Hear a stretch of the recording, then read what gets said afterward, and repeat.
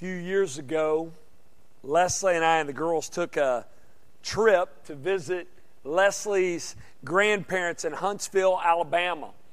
And it's about a 12-hour trip, and so we wanted to make it in a day, so we decided to get up really early and hit the road so that we could be there by evening. We had a good plan in place, and we got off to a good start, but there was one problem.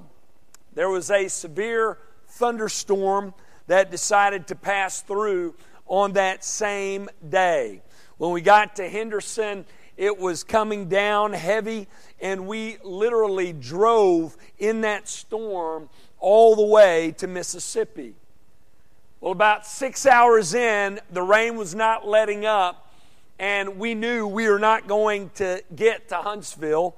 And so we began to look for places to stop for the night. We finally decided to stop in Meridian, Mississippi, which was about 2 hours further down the road. And I was so thankful when we got to Meridian, Mississippi. I was thankful we got there safely. We had kids screaming the whole way, the van feeling like it was going to hydroplane at points. I could barely see the car right in front of me and the cars beside me.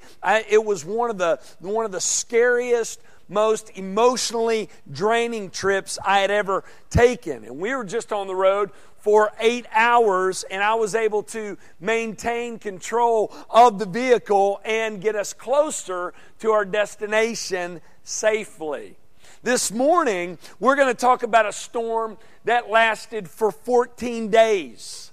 And about a ship that was stuck in this storm and a crew on board this ship who lose complete control of the ship as the wind carries the boat and them with it on out to sea.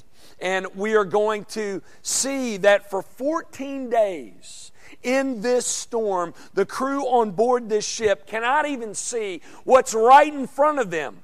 I could see more than they could. I could see the car ahead of me and the cars beside me. They barely knew which way was up. They cannot see the sun by day nor the stars by night to guide them. It was a much more hopeless situation than what we experienced in our van on the way to Huntsville, Alabama.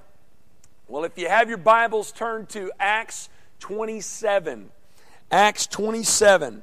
We are almost finished with this study. We are. This morning we are picking up, obviously, where we left off last week.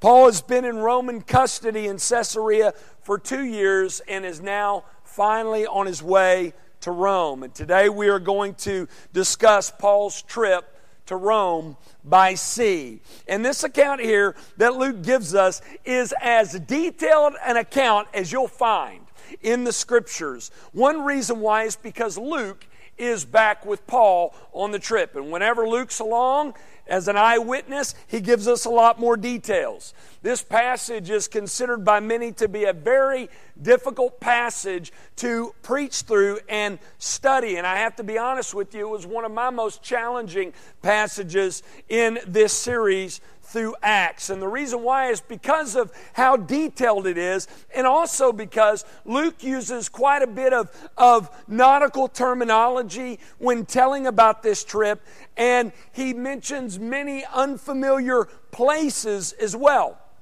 which makes this passage a challenging one to follow without a good map. That's why I've included a map for you this morning. So pull out your maps from your bulletin. You're going to want to follow along with this map as we go along, okay? What I want to do this morning is I want to first talk about this trip leading up to this big storm, and then I want to focus on this storm, and I want you to see that this situation for the crew aboard this ship in Acts 27 was bleak. From the outside looking in, I think most would conclude, having not known how it's going to end up, they would conclude that all the crew members aboard this ship would not survive. We're going to learn in our story today that most on board this ship felt the exact same way. But we're also going to learn this morning that God was at work in the midst of the storm. And He once again is going to bring about great deliverance through His great providence. He is going to lead this ship and crew and the prisoners on board through this great storm. We experience storms all the time in life, don't we? Some physical, like the one I explained to you on our way to Huntsville. We've had quite a few storms this week, right? But not all storms that we experience are physical. Some are spiritual, which at times can even be more difficult. Am I right? So this morning we're going to talk about how we are to think about God and how we are to look to Him and rely upon Him in the midst of the storm. Acts 27. As I said a moment ago, we're going to study the events that led up to this great storm. Then I want us to draw out several principles. We learn about the person and the work and the Word of God in the midst of the storm. Let's first look at the events that led up to the storm. First, notice the start from Caesarea. That's point number one.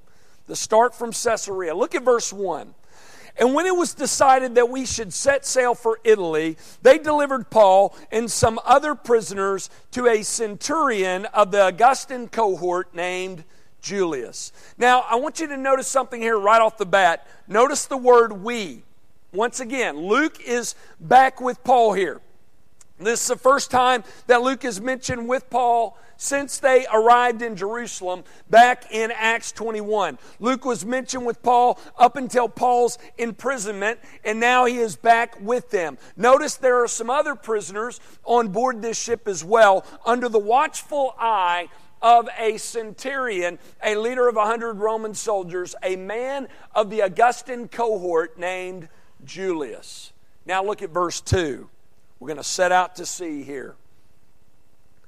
And embarking in a ship of Adramyttium, which was about to sail to the ports along the coast of Asia, we, notice Luke is there, put to sea, accompanied by Aristarchus. So notice another one of Paul's companions is with them. We talked about Aristarchus earlier. He was a Christian, a Macedonian from Thessalonica. So this ship of Adramyttium is on its way home. And Julius and Paul and Luke and Aristarchus and others caught this ship on its way back. This ship was a coasting vessel, and what that meant was it just traveled along the coastlines. It was not made for the open waters. Again, we are told that Aristarchus is with them. Remember, he was one of the Gentiles that Paul gathered up on his way to Jerusalem to bring this offering to the Jewish Christians there. Now, I don't know why, we don't know why Paul is allowed to have Luke and Aristarchus with him, to have these two traveling companions. Some commentators think that maybe Paul was shown preferential treatment by Festus. Maybe Festus allowed him to do this, pass the word along to Julius. We're not for sure, but they're with them. Look at verse 3. The next day we put in at Sidon. So they traveled up from Caesarea to Sidon. Look at it on your map. Sidon is just north of Caesarea. I've got it marked there for you. I've got the same map up here. And Julius treated Paul kindly and gave him leave to go to his friends, to other believers in Sidon, and be cared for. So notice that there are a group of believers in Sidon, probably a church there, the result of Paul's persecution of Stephen, probably. Paul didn't minister there. We learn back in Acts chapter 11, verse 19, those who were scattered because of the persecution that arose over Stephen, that was the persecution led by Paul, traveled as far as Phoenicia. And that is where Sidon is located. So we see here, once again, proof of God using Paul before Paul was saved for His kingdom purposes. He can and does use both the good and the bad, right? For His purposes and for His glory. And He will in your life as well. Now, we should not want God's will to be accomplished through our disobedience, right? But through our obedience. But He does use both, and He did in Paul's life. And notice here that while they're in Sidon, Julius treats Paul kindly. He says, and Luke says here that he treats him kindly. He gave him leave to go to his friends, to others inside, and to be cared for. Some commentators believe Paul may have been sick during this time, so they sent him to his brothers and sisters in Christ to provide care for him there. Again, we see another example of how Paul loved the church loved Paul. Paul served the church, and he also was served by her in his time of need. And believers, we've said this over and over again. If Paul needed the church in his time of need, you need the church in your time of need. Many believe they do not. That is not true at all. We need each other. Look at verse 4. And putting out to sea from there, we sailed under the lee of Cyprus because the winds were against us. Now notice the term under the lee. What that means is under the protection. They were sailing along the coast, and here we see they have the coast to the northeast and Cyprus to the southwest, which protected them at this time from the wind that was against them at this time. So they're sailing carefully through this area. Look at verse 5. And when we had sailed across the open sea along the coast of Cilicia and Pamphylia, we came to Myra in Lycia. Look at your map once again. Notice Cilicia is in brown. I've got it marked up here. And Pamphylia is in red to the northwest of Cyprus. And they came to Myra in Lycia, the piece of land in brown. Verse 6. There the centurion found a ship of Alexandria sailing for Italy and put us on board. So they changed ships at Myra because the other ship is going to continue to head north along the coast to Adramyttium, and they board a ship that is more fit for open water. A ship of Alexandria located at the bottom of your map in Egypt. So they get aboard this ship. Verse 7, Luke says, we sailed slowly for a number of days and arrived with difficulty off Cnidus. Now, this is where I believe the map gets it wrong. Notice I corrected it in the black. According to Luke, they probably sailed up around Rhodes. Do you see that? They continue to hug the coast and then come on down. Notice Luke says, and as the wind did not allow us to go farther, they couldn't make it all the way up to Cnidus, Luke says, we sailed under the lee of, under the protection of, the island of Crete off Salmone. So they did not stop at Salmone, as it says on your map, but passed underneath it. This is a long, hard trip, isn't it? So that's the start. Next, I want you to notice the short stay at Fair Havens. That's the next point. The short stay at Fair Havens. Look at verse 8. We're going to set out to sea again. Coasting along it, along the island, with difficulty, and the reason why it was difficult is because they were not protected at this time from the northeasterly winds past Salmone. They're trying not to drift out to sea, all right? They're fighting the wind. They're having a difficult time. But notice they finally make it to Fair Havens. Luke says, we came to a place called Fair Havens, near which was the city of Lasea. You can see that on your map as well. Now I want you to notice Fair Havens there. Do you see it on your map? I want you to know that Fair Havens for Paul was like Meridian, Mississippi for the Hale family, okay? It had been a long, hard trip. They had finally landed in a spot where they could stay for the winter months. It was not an ideal spot because it was an open area that would have been exposed to the winds of the sea during the winter months, which would have made it miserable to stay there, but they were safe. Now, the reason I know it was winter is because of what Luke tells us. We know that winter is approaching because of what Luke says in verse 9. He says, since much time had passed and the voyage was now dangerous because even the fast was already over. Now, the reference to the fast here gives us an idea of what time of year this was. This fast is a reference to the Day of Atonement, Yom Kippur, the Jewish fast. This took place on the 10th day of the 7th month on the Jewish calendar, which was our time, end of September, 1st of October. From the extra biblical historical books, we can gather that Yom Kippur took place in the first century around October the 5th. And at this time in the first century, during this time of year, it was extremely dangerous to sail the Mediterranean Sea. Ancient shipping records tell us that this part of the Mediterranean after September the 14th was extremely dangerous. After November, impossible to sail and survive. It's already mid-October. Not a good time to set sail for Rome. So notice what Paul does. Look at the end of verse 9 and verse 10. Paul advised them, saying, "Sirs, I perceive that the voyage will be with injury and much loss, not only of the cargo and the ship, but also of our lives." Now, I want you to notice here, Paul is not speaking prophetically here, all right? He's just using common sense. Because, spoiler alert, they are taken out to sea and they do survive, all right? Paul's just using his head here. He's thinking, hey, it's mid-October. These waters are impossible to sail in the winter months. Let's stay put. But notice what the centurion does. Look at verse 11. But the centurion paid more attention to the pilot and to the owner of the ship than to what Paul said. Now, we can look at that and say foolish, right? But in that day, if we were in that position, we would have probably done the same thing, right?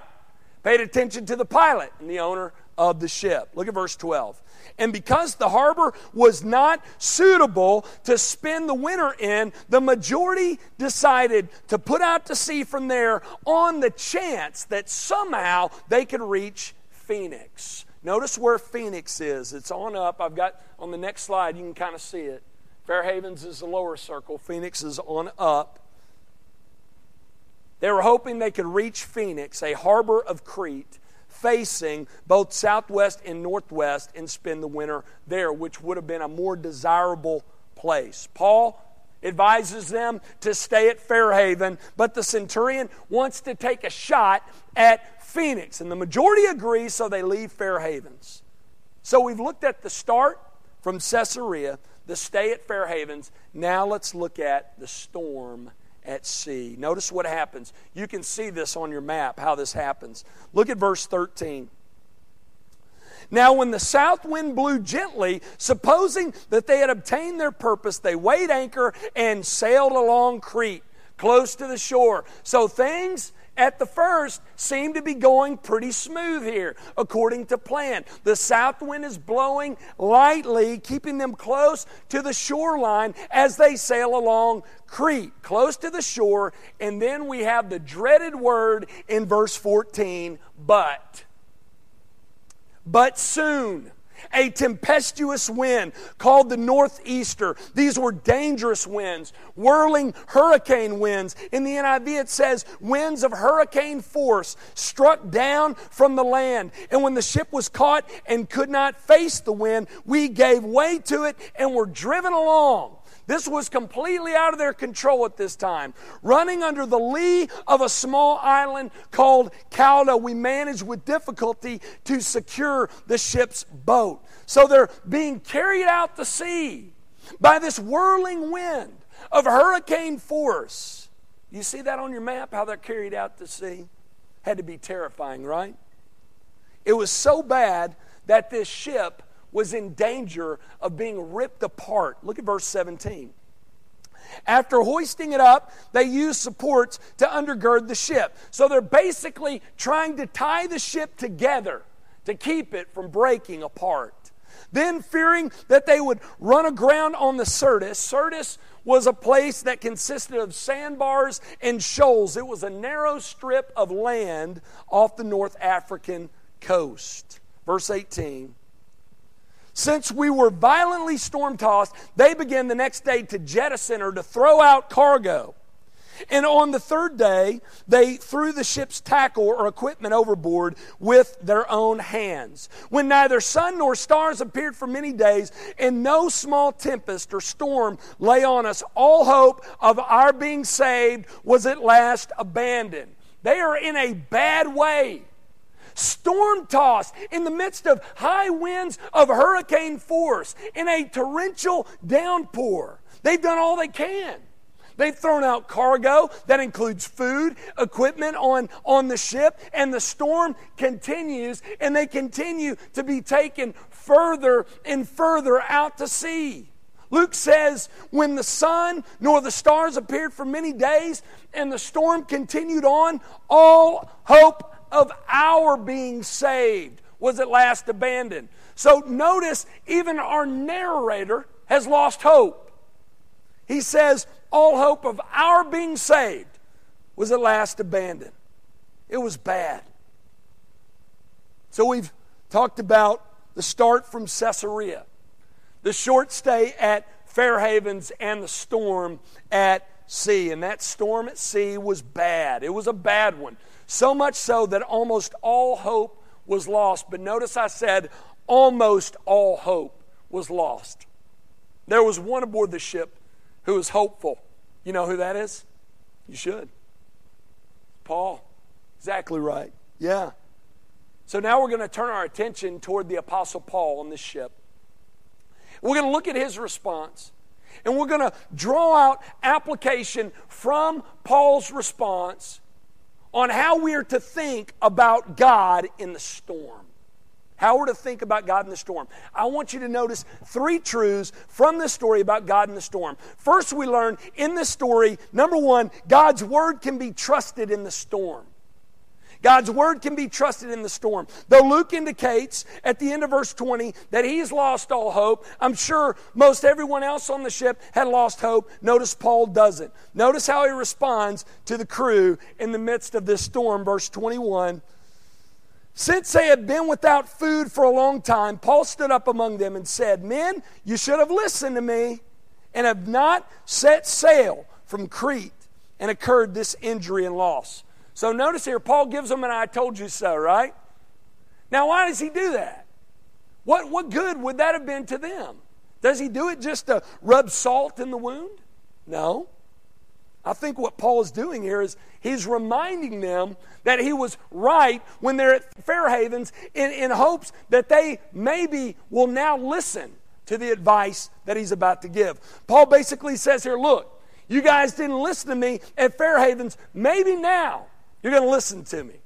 Notice what he says, verse 22. Yet now I urge you to take heart, for there will be no loss of life among you, but only of the ship. I love that. You guys are going to survive, but the ship's not. We're probably like, how's that going to happen, right? Yeah. Can you imagine this scene?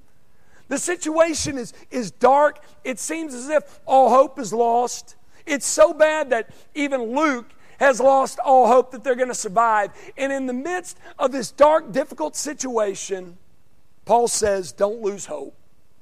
Take heart, for there will be no loss of life among you. Now, how could Paul say that? Well, think back first to Acts chapter 23. Remember, Paul's in Roman custody in Jerusalem. He's being held at a Roman fort there, and we're told that while he is in custody in this Roman fort, the Lord appears to him at night and says in Acts chapter 23, verse 11, take courage. Does that sound familiar? Sort of sounds like what Paul says, right? Paul says, take heart. The Lord said to Paul, take courage.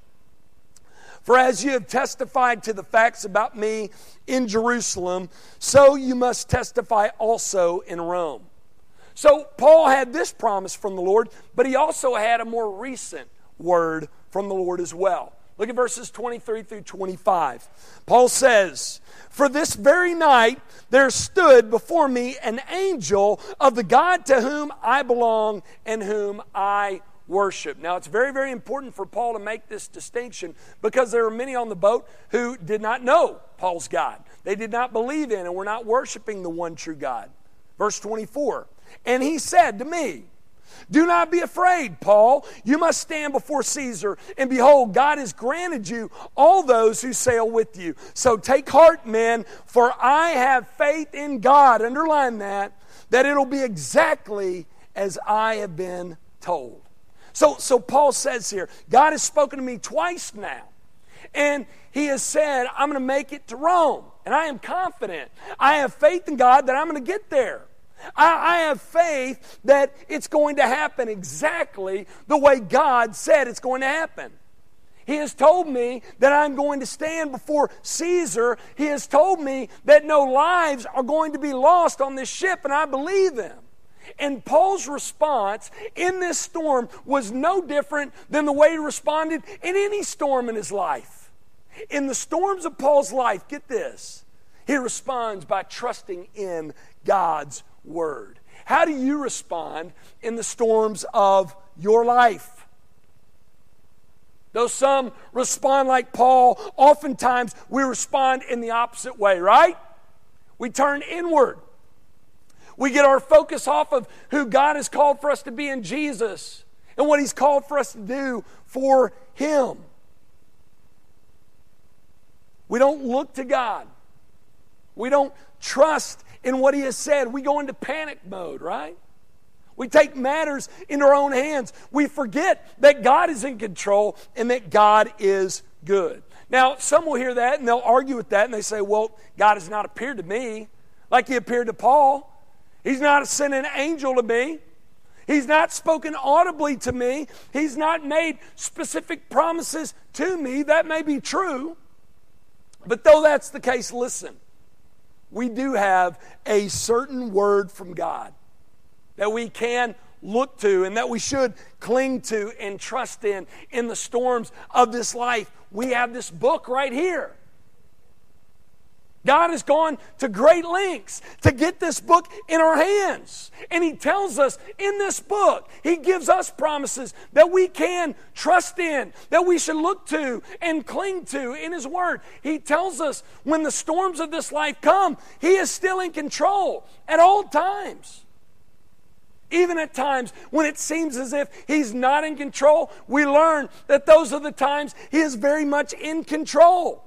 Now, we don't always choose to believe this, do we? In the storms of this life. That's why we panic. We take matters into our own hands and we get depressed and we lose hope. But we're told time and time again, especially in the tough times, that God is in control. We also learn that He is good. He is good. I know this is pretty cliche in Christian circles, the saying that God is good all the time and all the time God is good, but it's absolutely true. It is, especially in the storms of this life. So the question you need to ask yourself today is this: whether or not you believe it. Whether or not you are resting in these truths, that God is in control, that He is good, that He is at work in the midst of the mess of your lives, bringing things to His ultimate good and perfect end, like He says in His Word. We learn in this passage that God's Word can be trusted in the storm. We also learn this is great, God triumphs in the storm. Now, notice I said God triumphs. It's very, very important that I stress that. Look at verse 23 and 24 again. Paul says, "For this very night there stood before me an angel of the God to whom I belong and whom I worship. And he said, 'Do not be afraid, Paul. You must stand before Caesar.'" Now that's a certain word there, isn't it? You must stand before Caesar. Notice again why Paul and others aboard this ship are spared. They are spared because Paul must go to Rome.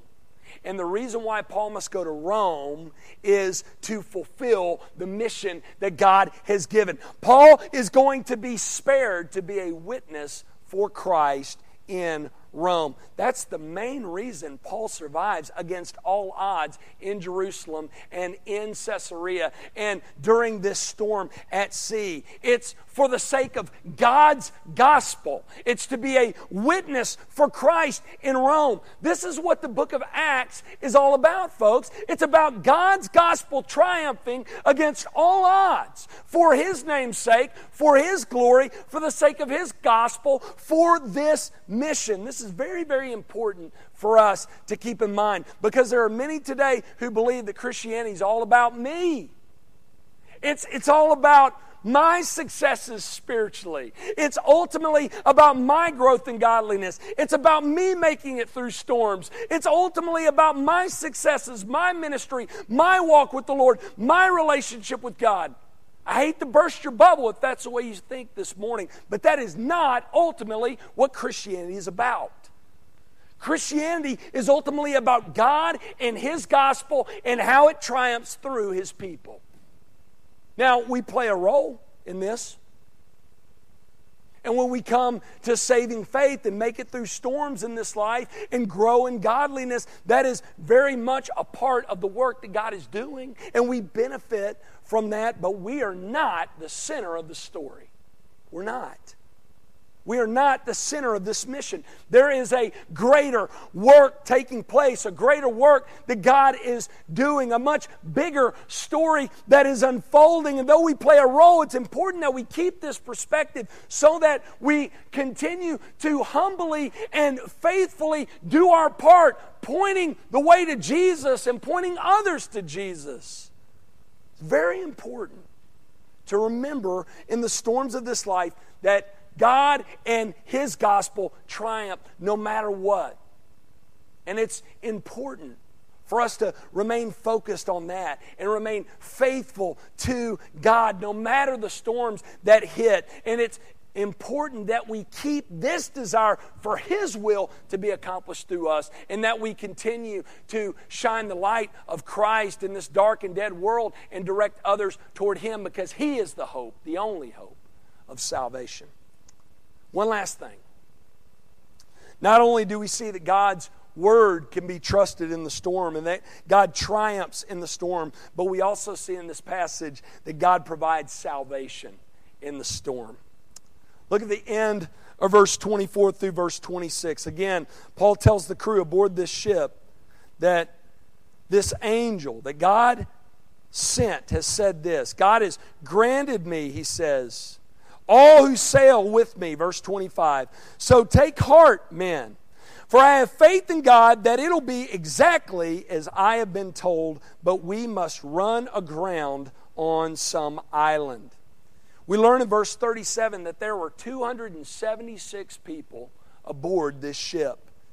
And we're going to learn next week that God stays true to His promise. All of them survive. Now, think about this. It wouldn't be great to be on the ship, right? But think about if you were. How great would it be if you were on this ship to have Paul on board with you and be spared because he is on board? They got to experience salvation from the storm because they were on this boat with Paul. And the language used in Acts 27 is the language of deliverance, the language of salvation. And this story provides a wonderful picture for us of what God has done for us spiritually in salvation. And this is not the only time this imagery is used. This imagery runs all throughout the Scriptures. Remember back in Genesis, there's a flood. And God is the one who is going to send this flood. And the reason why He's going to send this flood is because He's a just God. The world has grown terribly dark and wicked, and so God brings judgment. But we also learn in that story that God is a God of great mercy and grace. He's a God of love, because He provides salvation to Noah and his family by telling Noah to build a boat and to board that boat. And by boarding that boat, they'll be protected from the floodwaters to come. And they will be delivered from this flood. In the Minor Prophets section of the Old Testament, you have the story of Jonah. Remember the story of Jonah? God calls Jonah to go to Nineveh. Jonah says, I don't think so. If I go to Nineveh and share your word, they're going to repent. I don't want them to do that because I don't like the Ninevites. So I'm going in the opposite direction. I'm going to Tarshish. And he gets aboard a ship and he heads toward Tarshish. And remember, God sends a storm. And they find out the only way for the storm to stop is they got to throw Jonah overboard. And that's what they do. So get this. For Noah and his family to be saved, they have to get on the boat. For Jonah and the crew headed to Tarshish to be saved, Jonah's got to get off the boat. And next week we're going to see that Paul tells the crew in Acts 27 that for them to be saved, they have to stay on the boat. All right? So Noah and them, they got to get on the boat. Jonah's got to get off the boat. Paul and them got to stay on the boat to be saved. You follow? Verse 31. Paul said to the centurion and the soldiers, unless these men stay in the ship, you cannot be saved. Let me give you one more example. Jimmy read it this morning. Matthew 8. You know this story. Jesus and his disciples are on a boat and they get caught up in a storm. And the reason they're saved is not because the Apostle Paul's on the boat, but because Jesus is on the boat. Remember, he's sleeping and they wake him up. They're in fear of their lives. They wake Jesus up and he rebukes the wind and the sea, and there was a great calm, more calm than it was normally. And they're amazed by this, and they say, what sort of man is this that even the wind and the sea obey him? Boy, that's a great question, isn't it? And it's a question that God provides for us in his word. He tells us who this man is. This man is God the Son, the Christ, the Lord Jesus, the one who was sent from the Father into this world. And get this, the reason why God sent his Son, the reason why Jesus came is to calm the storm in our life and in our world that has come as a result of sin. And the way he does that is very, very unique. Get this. The way the Son calms the storm is by experiencing the worst of storms in order that we might not have to. Listen, at the cross, Jesus experienced the worst of storms. He not only suffered physically, but spiritually. Jesus not only died physically, but he endured God's wrath for us so that we might not have to. He experienced the worst of storms for us so that we, through Jesus, could be delivered from the storm. Like he calmed the winds and the waves, Jesus satisfied God's wrath for us through his death. On the cross, as Jesus died, the wrath of God was satisfied. Every sin on him was laid so that we, through faith alone in Christ alone, could be forgiven of our sin and made right with God and have peace with God through Jesus. Are you trusting in God's great Savior today so that you can be delivered from the storm of judgment?